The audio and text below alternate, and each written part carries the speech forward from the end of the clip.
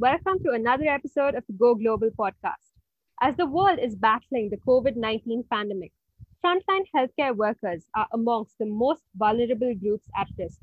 Today, we have with us one such person who also happens to be the National Head of Marketing at Isaac in New Zealand. Welcome, Dr. Enos. Thank you for being here with us. Hello, thank you so much for your invitation. I'm here to give you my point of view as a doctor and also as an ISR for your podcast. Okay, thank you. So, we will get started with the first question. How did you feel at the beginning of the pandemic as someone practicing medicine? What were your thoughts on the virus? Well, honestly, it's not easy from my side. Being a doctor and know how is the process, especially at the beginning of the pandemic, we didn't know how to manage that the infection process and obviously the treatment. I came from a country is Venezuela. You know, it's Latin America. It's not a developing country, so obviously we have a lot of responsibility, especially as educating people right now. So even in that place, in my country, we don't have the vaccination process really good. We need to manage with our hand. So we try to educate the people to take themselves, to take their responsibility. And also we need to be aware of the economic process, because we cannot tell you, you don't need to go out to avoid the infection, but we know they need to work. So obviously for us, it's kind of difficult sometimes, but we try to manage. So right now we have a different process in terms of guidelines and this stuff. So we are using that to have a better progress of the DC, okay, as a company. Okay. So, what, according to you, is the current need of the hour? Not only in um, say Canada or New Zealand, but then, all over the globe. What is the one common thing that people need right now or need to understand about the pandemic? Well, great question. Basically, it's a whole process. At the beginning, we didn't know what happened, and right now we know how we can manage, especially with the prevention, like using the mask, the social distances, and etc. But right now, I think the most important thing is like every people supposed to know the vaccination is the best option, like to to to have a normal life soon. Why? Because we know the vaccine was created really fast.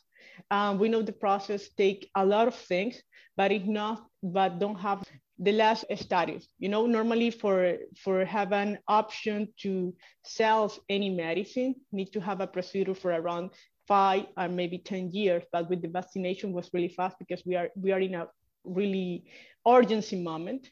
And people need to know that is the best option right now to avoid infection, to avoid the deed, especially the chronic situation with the COVID. So yeah, try to figure out how to be vaccination in your countries. And even if that not possible right now, try to take the measures, you know, to avoid to being infected. Okay. So Right. Thank you so much for that information. Talking about getting vaccinations and how so many countries are facing various problems, like the not so highly developed countries are facing lots of difficulties in sourcing the vaccines, and people are getting very stressed out emotionally, not just about the vaccine but generally too. So it is said, when the going gets tough, the tough gets going. In these tough times, what glimmer of hope would you like people to focus on? well, my advice from young people is living in not developing country is to be aware of to avoid infection, but try to educate the communities what is the procedure to avoid that, like using this mask, the social distance, avoid especially the meeting from more than 10 people, 20 people, because it's worse if we do it. So we can have it, the social life, but with the measure, right? So, and also, I think if you have the possibility, for example, to, if your country are starting right now the process of vaccination, try to prioritize who is the best person to go, because something happened. For example, we start with the older people first, the healthcare first, the priority people first, but young people want to, hey, why they need to be first? Because I want to have it, right? So in this case, we need to motivate your or parent to get vaccination to avoid the disease, and try to informate that. So that's the best option from my side, my best suggestion from my side. So Thank you. That was very insightful. You have worked as a rural doctor, and that can get very emotional. In addition to the medical work needed to be done, what was one of the things you learned from that part of your life?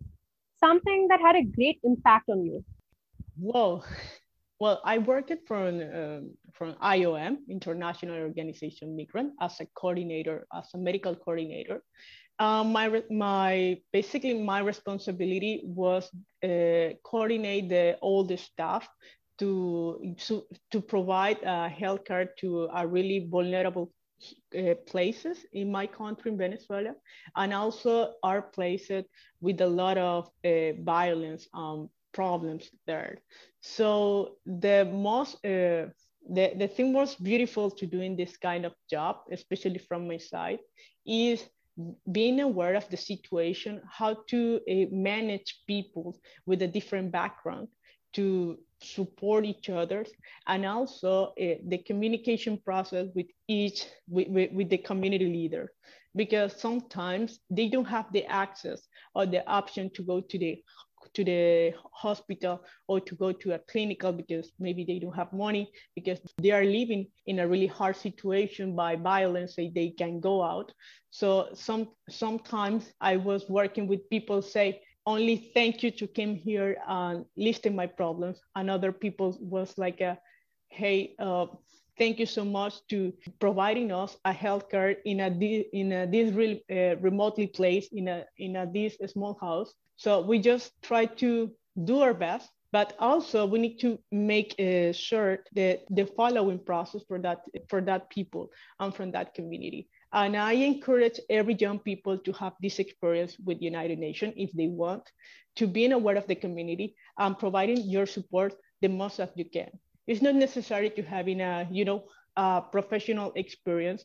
For example, as a doctor, you can work with them in another option. I was working with young people, was studying engineer, working with young people, was not engineer, but have a knowledge in terms of computers, the programming, the data analysis is so important to us to giving that, and also marketing side, because we can do more impact, or we can do more impact if we work in collaboration with another NGO. So for example, something that consumed a lot of time from my side was having meetings with the government and with another NGOs to have materials to support the people, and also the education process, because most of them have most of the kids especially have a desnutrition problem. So providing the first step of to the mom, and obviously the second process, the most important, like the education and follow up, what is the treatment, is super important to them. So this process of follow up is hard, but it's not impossible. But yes, we need to manage all that action step to them. So yes, there's a lot of journey, but I'll try to explain it in my best way possible. Listening to your story was absolutely heartwarming because I'm a very emotional person. Certain medical scenes, whether it's movies or TV series, I mean, I cry watching that only. So going through this in like real life, it's a whole different level. And I thank you on everyone's behalf because you've done such great work. And another thing you were talking about, people management. I guess that is there in all aspects of your life, in any profession, whether it's a profession like medicine or whether it's any volunteering work. And you are the national coordinator of marketing and PR in Isaac in New Zealand. So, could you say some of the people management skills you learned as a doctor have also been employed in Isaac, especially during these different times when everything has been transformed to online operations? Wow, great question. Well, a lot of people say, "Hey, why are you working in as volunteer in an organization like ISEC in the part of marketing?" So something that I learned from my job is like the collaboration is important, but also the most important thing is how you communicate the activities you are doing. So I'm so passionate about communication, and especially marketing, and PR is part of that. So obviously the management is important because you never know how to do your strategy. You need people to execute that strategy. But the most important thing from your side, and you will learn in ISX too, is having a direction and follow up that direction to achieve your goal. So yes, it's not impossible, but it's a great journey in terms of the learning process, because it's a learning by doing process. And it's so grateful to see another young people collaborate and promoting ISEC to make an impact to the world. Well, we will work hard to live up to what you just said. Yes, we aim to make this world a better place. And thank you for being a part of that wish. So, lastly, I would just like to ask how you keep yourself going. How do you ensure that your motivation doesn't run out? What do you do to tell yourself it's going to be okay? Today was tough, but then tomorrow is a new day. And how do you get going? Okay, that's a great question. I believe each young people have their dream job. One of my dream job before joining to ISEC and before studying medicine is working to Doctor Without Border. So obviously this is my high, my milestone. So the process to have that job is having an NGO experience as volunteer. For that reason, I joined to ISEC, learning and right now a different language. I'm learning right now French. I know how to speak English, oh well, and I speak Spanish. So the motivation came from my side. All the times I say your motivation is inside, and you need to find them, because you never know what is your gas to moving on, right? So in my case, my highest goal is working in Doctor Without Borders, and I'm learning and I'm trying to find the skills to be in there. And one of those skills is with ISEC, especially the people management, the project execution, and obviously with another NGOs as a doctor that provide me the support in terms of the system and this kind of stuff. So yeah, that is my internal motivation. I encourage every people to find your own motivation. It's not necessary to, to say, hey, I'm working, for example, I'm studying, I don't know, engineers, and I cannot be participate in a NGO. Maybe if you know very well what do you want in your life, especially your dream job, you can use all the skills in that process to implement in your dream job. So yes, try to find your motivation by your dream job and just do it. Right. So basically, let us not be the ones to put the limitations on our own mind. If we want to do it, we can do it.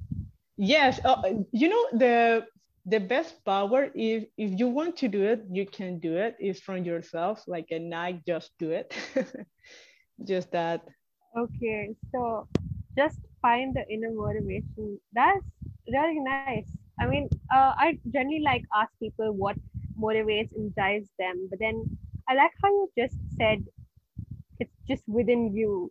That's a new answer I got, and it was interesting to listen to. So thank you very much. With that, we come to an end of this episode, and we thank you so much for the amazing work you've been doing. Your answers, they were very different, and also thank you for giving us like a more deeper insight into this pandemic and how there are various countries out there still suffering.